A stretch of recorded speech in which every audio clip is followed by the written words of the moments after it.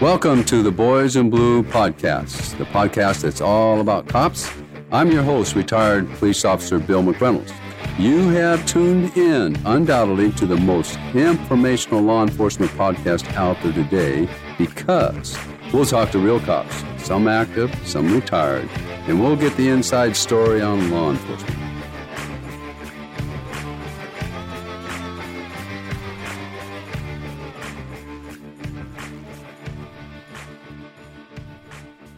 Once again, I'm your host, retired police officer Bill McReynolds. And once again, I'm seated behind the stainless steel titanium microphone inside the Boys in Blue studio here in Mesa, Arizona. Now, we've had a lot of different officers on our podcast. We've had chiefs of police, had sheriffs of counties, lieutenants, detectives, sergeants. But, you know, when you call 911 at 2 in the morning, you know, the chief isn't going to show up. The sheriff is sure not going to show up. Who's going to show up? You know, it's those ground pounders. It's those patrolmen that are out there every day handling the calls. You know, those suspicious people calls, 2 in the morning, prowler calls, burglary calls, all the things that don't necessarily get all the limelight that maybe having rank would be, like a sheriff or lieutenant. But today we have as our guest one of these ground pounders. He goes about the job of patrol and not real flashy and just does his job that he loves. And he's with the Mesa Police Department. And he's a good friend of mine, and his name is Harold McDonald. Harold, welcome to the Boys in Blue podcast. Well, thanks for having me, Bill. Appreciate it. Oh, I'll tell you what. We appreciate you. You've been a friend for a while. Now, I got to know you because you were part of the honor guard for Mesa Police Department, and that's where my wife was also involved with the honor guard for Mesa Police Department. So, do you remember when we first met? I believe it was in Washington, D.C. Weren't you on one of those police tours? That's right. You guys were down there on the Police Honor Guard representing Mesa Police Department, and I was riding my bicycle on the Police Unity Tour, which was a 3-day ride from New Jersey down to Washington, D.C. And I think the first time we met was in Chops Steakhouse and Saloon. Oh, no, the District House. It was the District House. Was it District House? Okay. It's directly across from the Hotel Monaco where I was staying. So, yeah, the District House. Everybody goes there after the candlelight vigil. That's a very popular place to go. Yeah. Well, since then, we've been in Washington, D.C. several times together during Police Week, because I've done that ride like 7 times. And are you going this year? No, sir, I am not. You're not? I am on injured reserve right now, so... Oh, okay. I am unavailable for that. Okay. But besides knowing you from the Honor Guard, we've got to know each other, and our wives are good friends, and we've become Ubers for each other. Yes, we have. Rides to airports or whatever we needed. And so I've really appreciated your friendship over the years. And also, I want to thank you so much here. Last week, of course, I had a birthday, and for my birthday, I got one of those little drones that I had no idea how to fly, and you came over and were so patient with me, showed me how to get that thing up in the air, so now I can spy on all my neighbors and everything, and thanks to you. How's that drone working for you? Oh, it's good. It's a lot of fun, good. And so it's working good, and I really appreciate that. But now, tell me, Harold, how long have you been a patrolman with the Mesa Police Department? I've been out here just now coming up to the 13th year. 13 years. Wow. Yeah, blink your eyes. 13 years. I came out here in 2007. Wow. Now, where are you from originally? I'm from the Chicagoland area, up in Waukegan, Illinois. It's the very corner, the northeast corner of Illinois. Not the very northeast, but close enough. Chicago. Right next to Lake Michigan. Chicago. Just north of Chicago. Okay. So now, what is your background? How did you grow up? Did you have family there, or? Oh yeah, no. I grew up there. That's basically the better part of my life, like 43 years before I came out here. Oh. It's an industrial town. I mean, there are places like Johnson Motors, Johns Manville, Commonwealth Edison, OMC Stern Drive. They built Johnson Motors there, the actual motors. It's a big industrial town, especially at the lakefront. Okay, so now let me ask you this: how did you become attracted to law enforcement? Well, actually, it started out young because back in the day, and this is, I think, just prior to or just the start of the DARE program, police officers would come to the schools. And I remember it was probably in first grade, second grade, and we're talking right about 1969, 1970, is when policemen would come almost yearly to the school and talk to people, talk about the bad stuff and try to tell you, don't do drugs, don't smoke, don't drink. But it brought in a lot for me because I look, you listen to police officers and you look up to the police officers at the time. It was a different time. There was more respect for police officers. And I just became enamored with just being, the uniform, just the respect, everything of that nature. Sure. Yeah. Well, that's usually the case with most people. It's been my experience that if you have that right from a young age, it's more of a calling than it is a career, to be honest with you. Now, that's a good word, calling. Absolutely. Because I can't think of doing anything else. Even though I've done a lot of everything else, I enjoy this work and always have. I agree 100%. And there are guys that say, well, it was a good paying job and looked like security, so I decided to be a policeman. Well, that's not a calling. And most of the time, those guys don't last that long, or they're mediocre police officers. But we don't have very many of those. But I do believe that being an officer is a calling for sure. So now you were in law enforcement back east there, correct? I was. I started out there back in 1987. I went to the Chicago Police Academy, which was only 3 months long. And their training was more towards just the basics, just true basics. And anything that you learned, you were going to learn from your FTO, from the department that you were from, because in that area you had such a diversity of lower income, middle income, and higher income suburbs. So you were going to learn everything from your FTO based on the areas that you worked and lived. That's the same way my academy went years ago up in, of course, I'm retired from Pierce County Sheriff's Office, but our academy was the same way. You got the gist of law and justice, and then when you got back to your own department, your FTO broke in on the local aspects of the department. So how long, so you tested there in, what city was that? That was Waukegan. Waukegan, okay. So you got hired? Were you hired? I got hired over there, and then I went over to Park City, which was a city next to it, just to the south. And then I stayed there, but at the time, I was making the full $7.95 an hour. And the only issue out there was it was just traffic tickets, parking tickets, loud noise complaints. And it didn't feel like law enforcement. So I had gotten out of that. My brother had gotten me a job at Baxter. And at that point, I just worked several jobs over the course of time.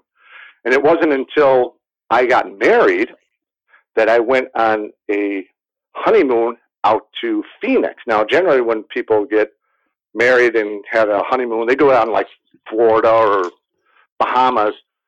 But I told my wife, I said, I want to show you an area that we've never been to, or she had never been to. I'd been out there in 1982. I was looking at ASU. I wanted to fly jets, and they told me I had to join the ROTC. You come out a second lieutenant, and then you could fly. And I wasn't interested in doing the ROTC aspect, so I just never followed up on it. I just did many, many jobs. But so when it came out here for our honeymoon, my wife was enamored with the area. She just fell in love. Sunshine. So over time, we came out here once or twice. And then at one time, my sister, who had a one of those timeshares in Scottsdale. Said, well, I can't go. Do you want to take it? We're like, oh, yeah, sure, absolutely.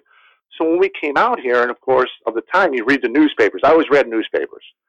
And I was looking in the want ads, and there it was, big and bold. Phoenix is hiring 500 this year. Phoenix is hiring 500 next year. Mesa was hiring. Scottsdale was hiring. And I talked to my wife. I said, listen, if I got a job out here in law enforcement, would you want to live out here?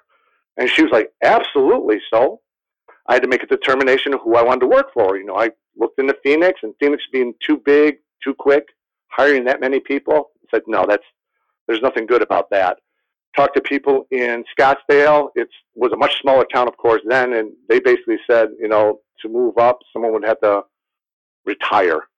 So I talked to people in Mesa, and of course, they were telling me about the movement, and of course, the air unit, the canines, you know, detectives, and all the separate districts and all the other departments. And I thought to myself, now this is the place I want to be. So of course, boom. So I came down here, I tested, did everything in the 3 days. They were really, really nice about that. You know, if you're out of town, they'll take care of everything right there. Boom, boom, boom. Went back home. They said, you just got to come back, go to Banner Health, and if you can pass all of that requirement, we're going to make you an offer. And I passed everything, and they made me an offer, and I accepted. Here you are. Yeah. And there you go. And your wife also, she's a paralegal, so she had. Yeah, and I told her, I said, you work anywhere out here. If I can get a job in law enforcement, I didn't care what she did. As long as she was happy. I mean, that's how much I love my wife. I mean, anything she wanted, I would do that. I know, we laugh, right? But seriously, if that's what she wanted, I was good to go. Happy wife, happy life. Harold, you're a smart man. I swear by that. And I say that quite often, but it's true, very true.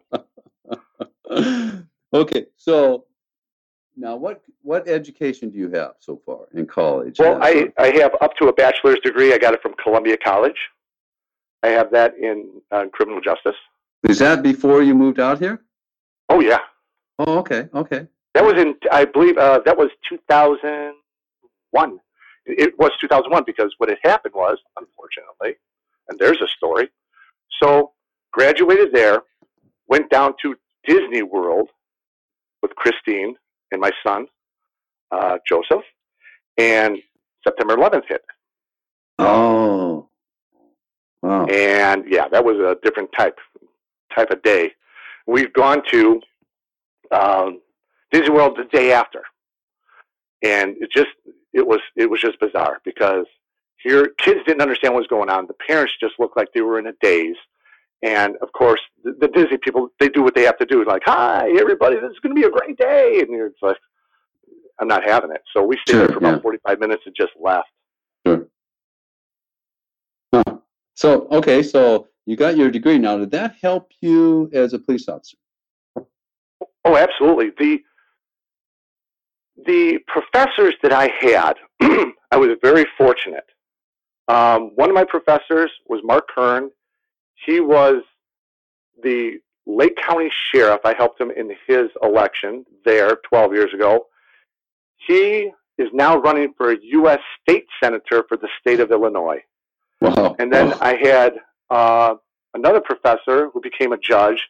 His name is Shippers, and his father was one of the lawyers for the impeachment of Clinton. Oh, boy. Wow. Yeah, so he had some good stories about that. You had some experienced professors there, yeah. So now, when you came to Mesa, that was probably a tipping point as well when you applied and you already had that criminal justice background. So when you took those courses, was that all with the idea that you were going to be in law enforcement? Well, I'd always wanted to complete my degree because I already had an associate, and I just figured I just really wanted to complete that degree. Okay. So, I mean, with the forethought of maybe getting back into law enforcement, but nothing was going on at the time because at the time I was working, I was making really great money. I was accruing another retirement. I had no real forethought of jumping in immediately. I just wanted to get my degree and have that behind me. So if the time came, I would have that opportunity and have that behind me and utilize that for my application. So because I would be worked. older then. I was, of course, older. Once you get past, and in certain areas, like in Illinois, if you're past 35 years old, they will not accept you. But then they brought in a law where, okay, we'll accept you after 35 if you have previous law enforcement experience. So, and I'm still certified in the state of Illinois as a law enforcement officer. So therefore, being already certified, I could jump back in, but it would obviously be harder because at this point, they're not looking for, 38, 39, 40-year-old officers. They're looking for 21, 22 for the longevity. So yeah, absolutely. That's interesting. I know when I started in law enforcement, first of all, they had height requirements back then when I started 100 years ago. Oh, yeah, my gosh.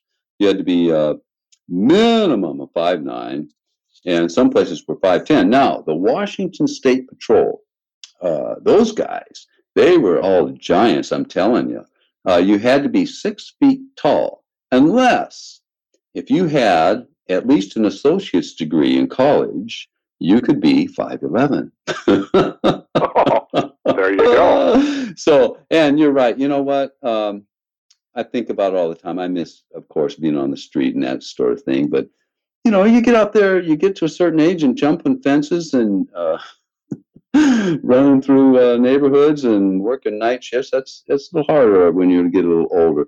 So now, when you've been with Mesa 13 years now, and you've been assigned to patrol for the bulk of that. Is that correct? Yeah, all of it, pretty much all of it, yeah. So how long were you in the Honor Guard? I believe this is my 10th year. 10th year, wow. Yeah. So that is kind of a side thing.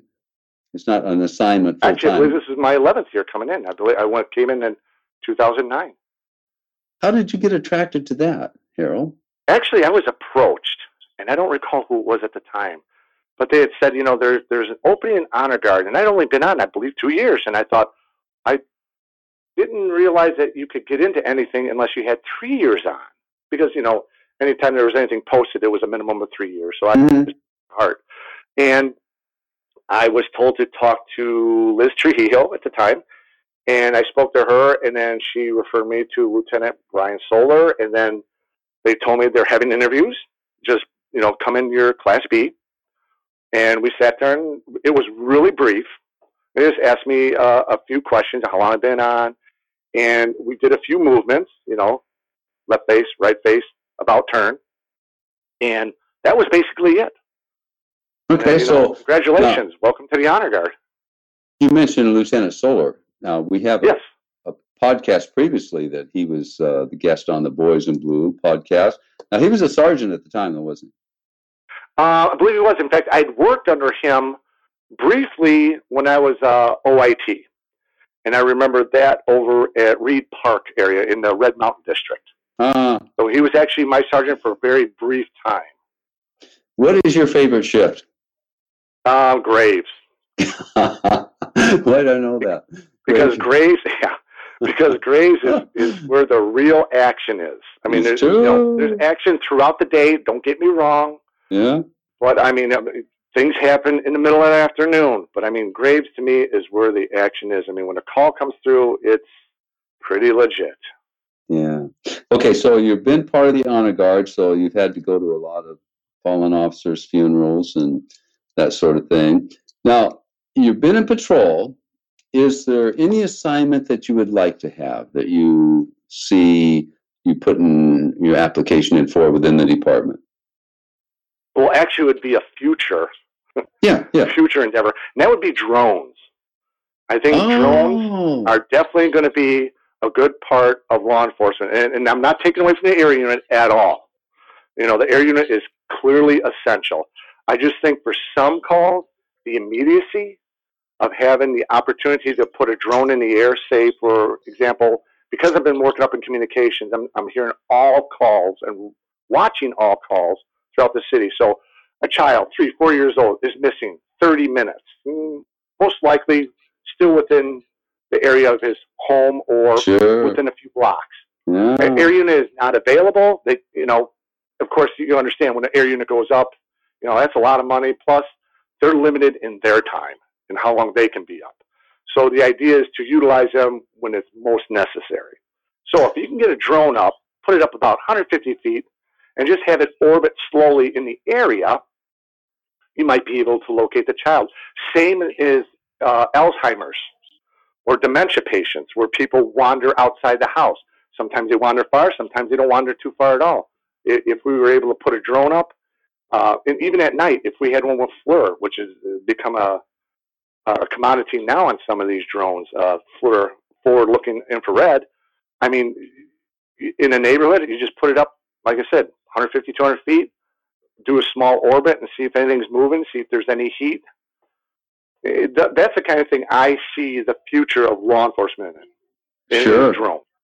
Well, I tell you, they've already been using those in other parts. And they've been using those in the car accidents, which has been great, and it's been shown to clear accidents faster, get our guys off the road faster, so there's no more incidents.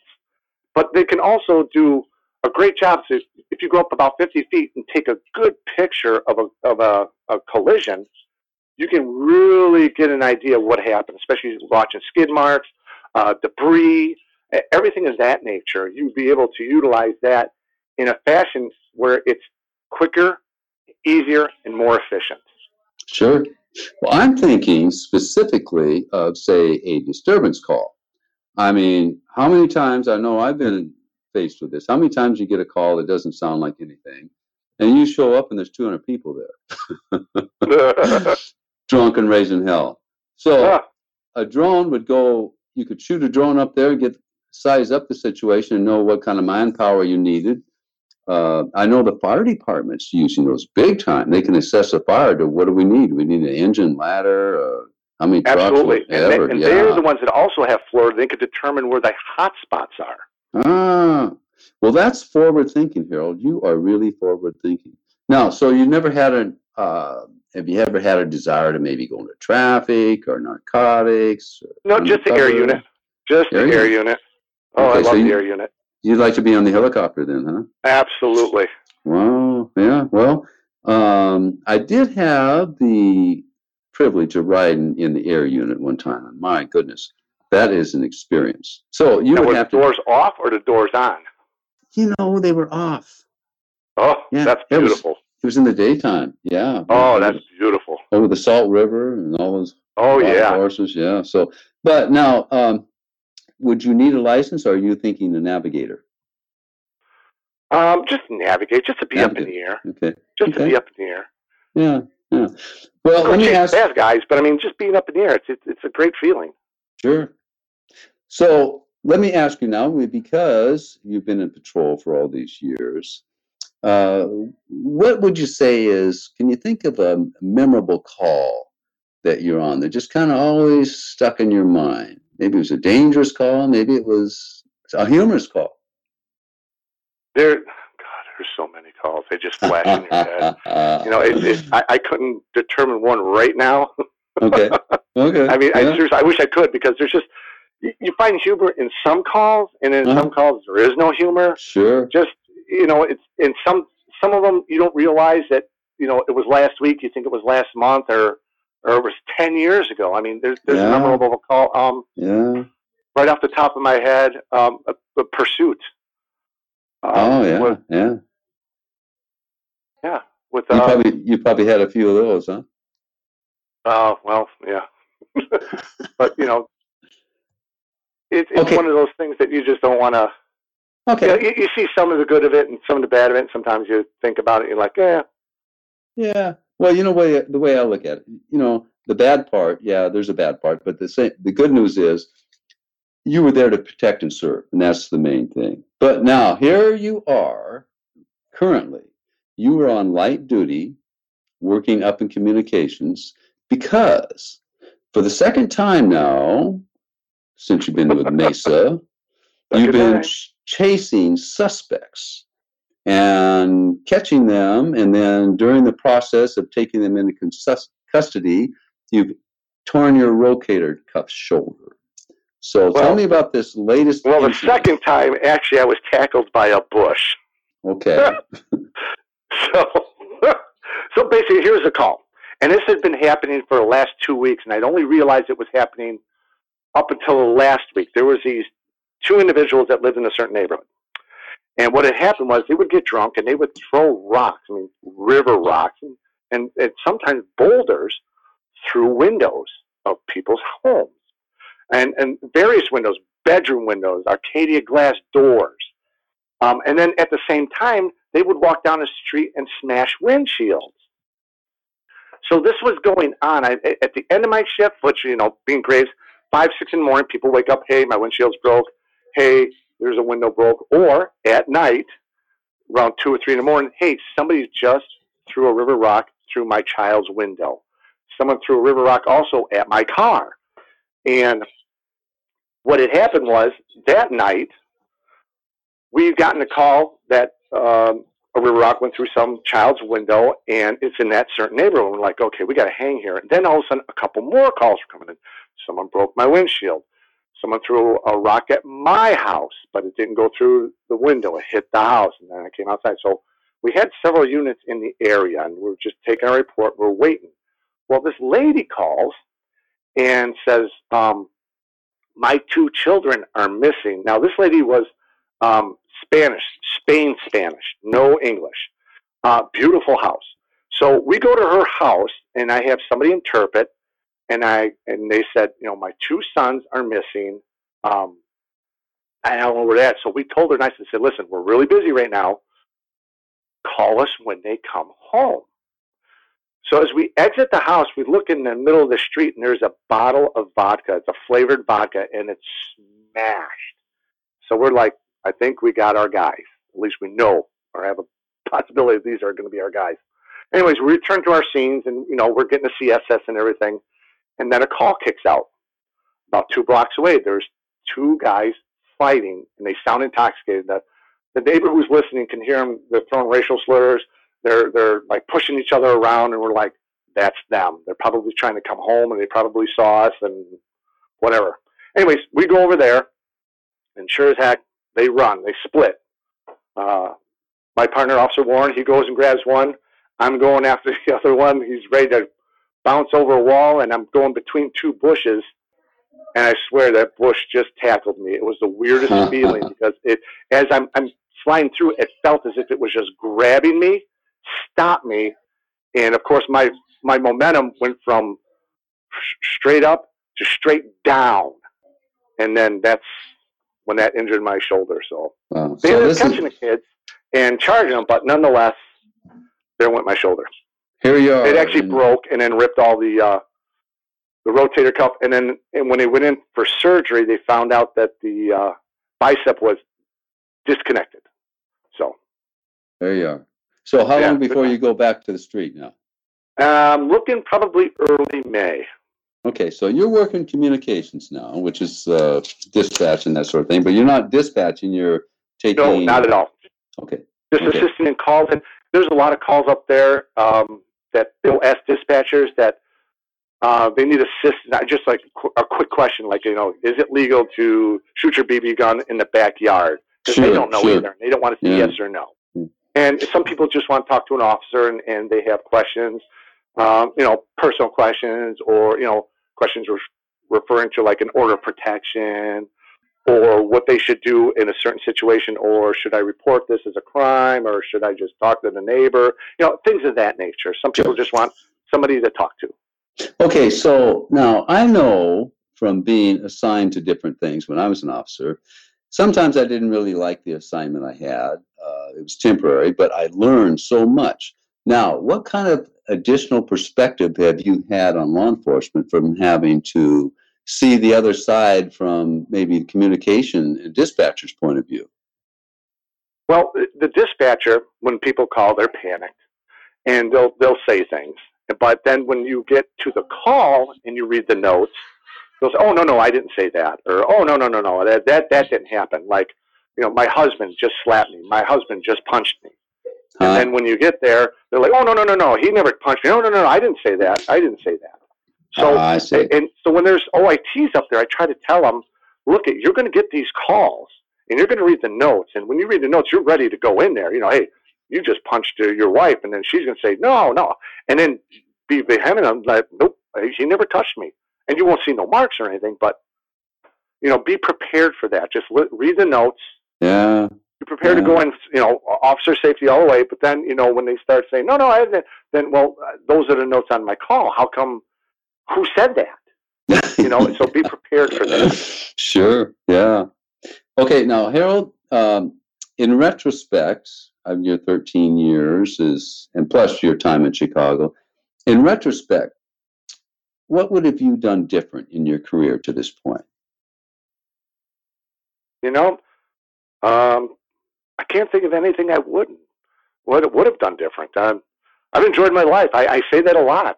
I've been fortunate in the things that I've done throughout my life. I tell people it's like forks in the road. It's like what brought me to Arizona. You know, you go backwards and you realize where you started and where you've come. I've been very fortunate in my life. I admit that. The things I've done, the people I've met, the places I've been. I've been in more places than I realize sometimes. And it's been a good life for me. I've enjoyed it. I would wish my life on a lot of people, other than the injuries, of course. But I mean, you know, I got a happy wife. You know, I got some nice little fur babies. You know, and like I said, the places I've been, the things I've done, the experiences I've been through. Sure. I'm pretty happy. It's been a good life, and I've got nothing to complain about. Boy, like that I is said, good. I wish some people had the same life as me. I've enjoyed it. That is so good to hear. You know, a lot of times you hear officers, they complain or something, they have a bad week or whatever, but you think, well, how would you like to be sitting in a cubicle somewhere all day, you know, doing exactly. And I think about that, and I'm thankful that I never had to have a job like that, or I never chose a job like that. How'd you like to drive a city bus, you know, for, You know what? Driving, I love driving. I've been a driver pretty much all my life. And even in this job, you drive a lot. So that's right. I do love driving. I've driven to Florida to Chicago several times. Well, you know, Tennessee from Chicago, everywhere. Driving doesn't bother me. I like it. I think in fact, I've also said that I told people if I retire, I might just drive the light rail. You know what? You could do that. So speaking of that, how long do you think you'll remain as a police officer before you retire? Oh, I'm going to go for drop. Okay, when will that happen? Probably about 5 years from now. About midway, okay. 5 years. Yeah, okay. I bought some time back, so. Okay. So one of the things I like to ask guys is, okay, you're going to drop in 5 years. Do you have kind of a vision or how that will look? What you will do then? You know, it's fluid. What I think of today, sometimes something else pops in. Sure. You know, sometimes I think I would love to teach. But then I think to myself, you know, you hear teachers and blah, blah, blah, and nobody really cares anymore. And it's just, then you think of something else like, okay, maybe I'll fly. But then, of course, the age requirements now, it's getting closer and closer. And you know, nobody wants to hire, you know, like a 60-year-old pilot. So it's a fluid situation, but I'm sure I'll find something that'll definitely keep me occupied. I hope. Well, you know, that's a good way of looking at it, Harold, because it is fluid. But the good news is you're contemplating things, and I think that's the most important thing. Some guys retire, they have no clue, they haven't really given it much thought other than, gee, I won't have to go to work. Now, let me ask you one more question. Sure. Okay, you got a rookie cop. He's just been hired. He's been on 6 months.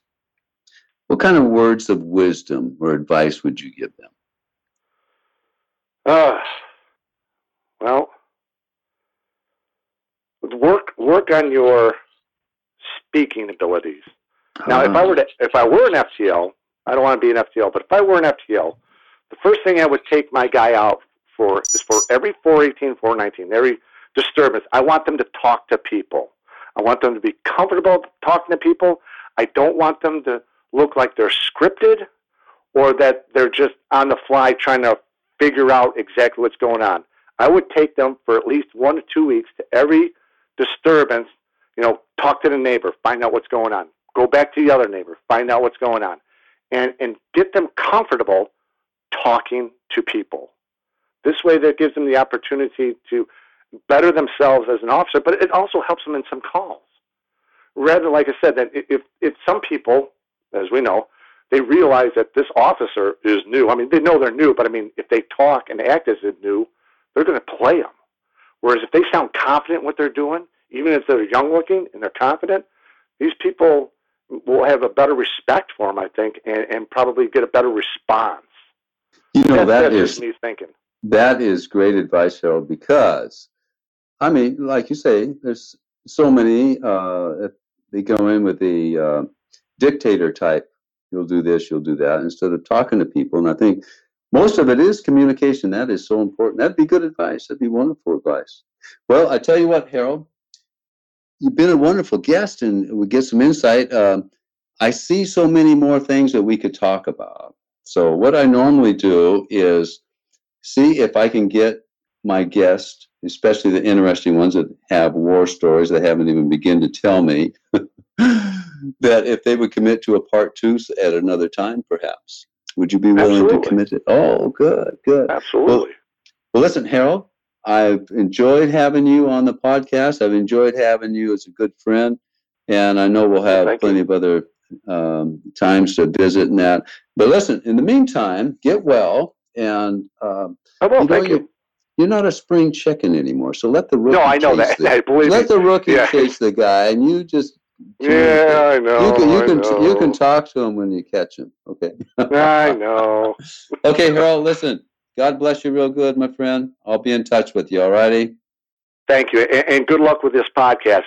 You're doing a heck of a service, I think, and it's going to be well received. Well, thank you, Harold. God bless you, buddy. We'll talk to you later. Thank you, sir. Take care of yourself. Bye. Thank you for listening to the Boys in Blue podcast.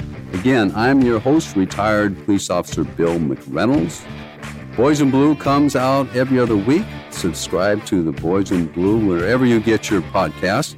If you listen on Apple Podcasts, please do us a favor. Give us a 5-star review and let us know what you think.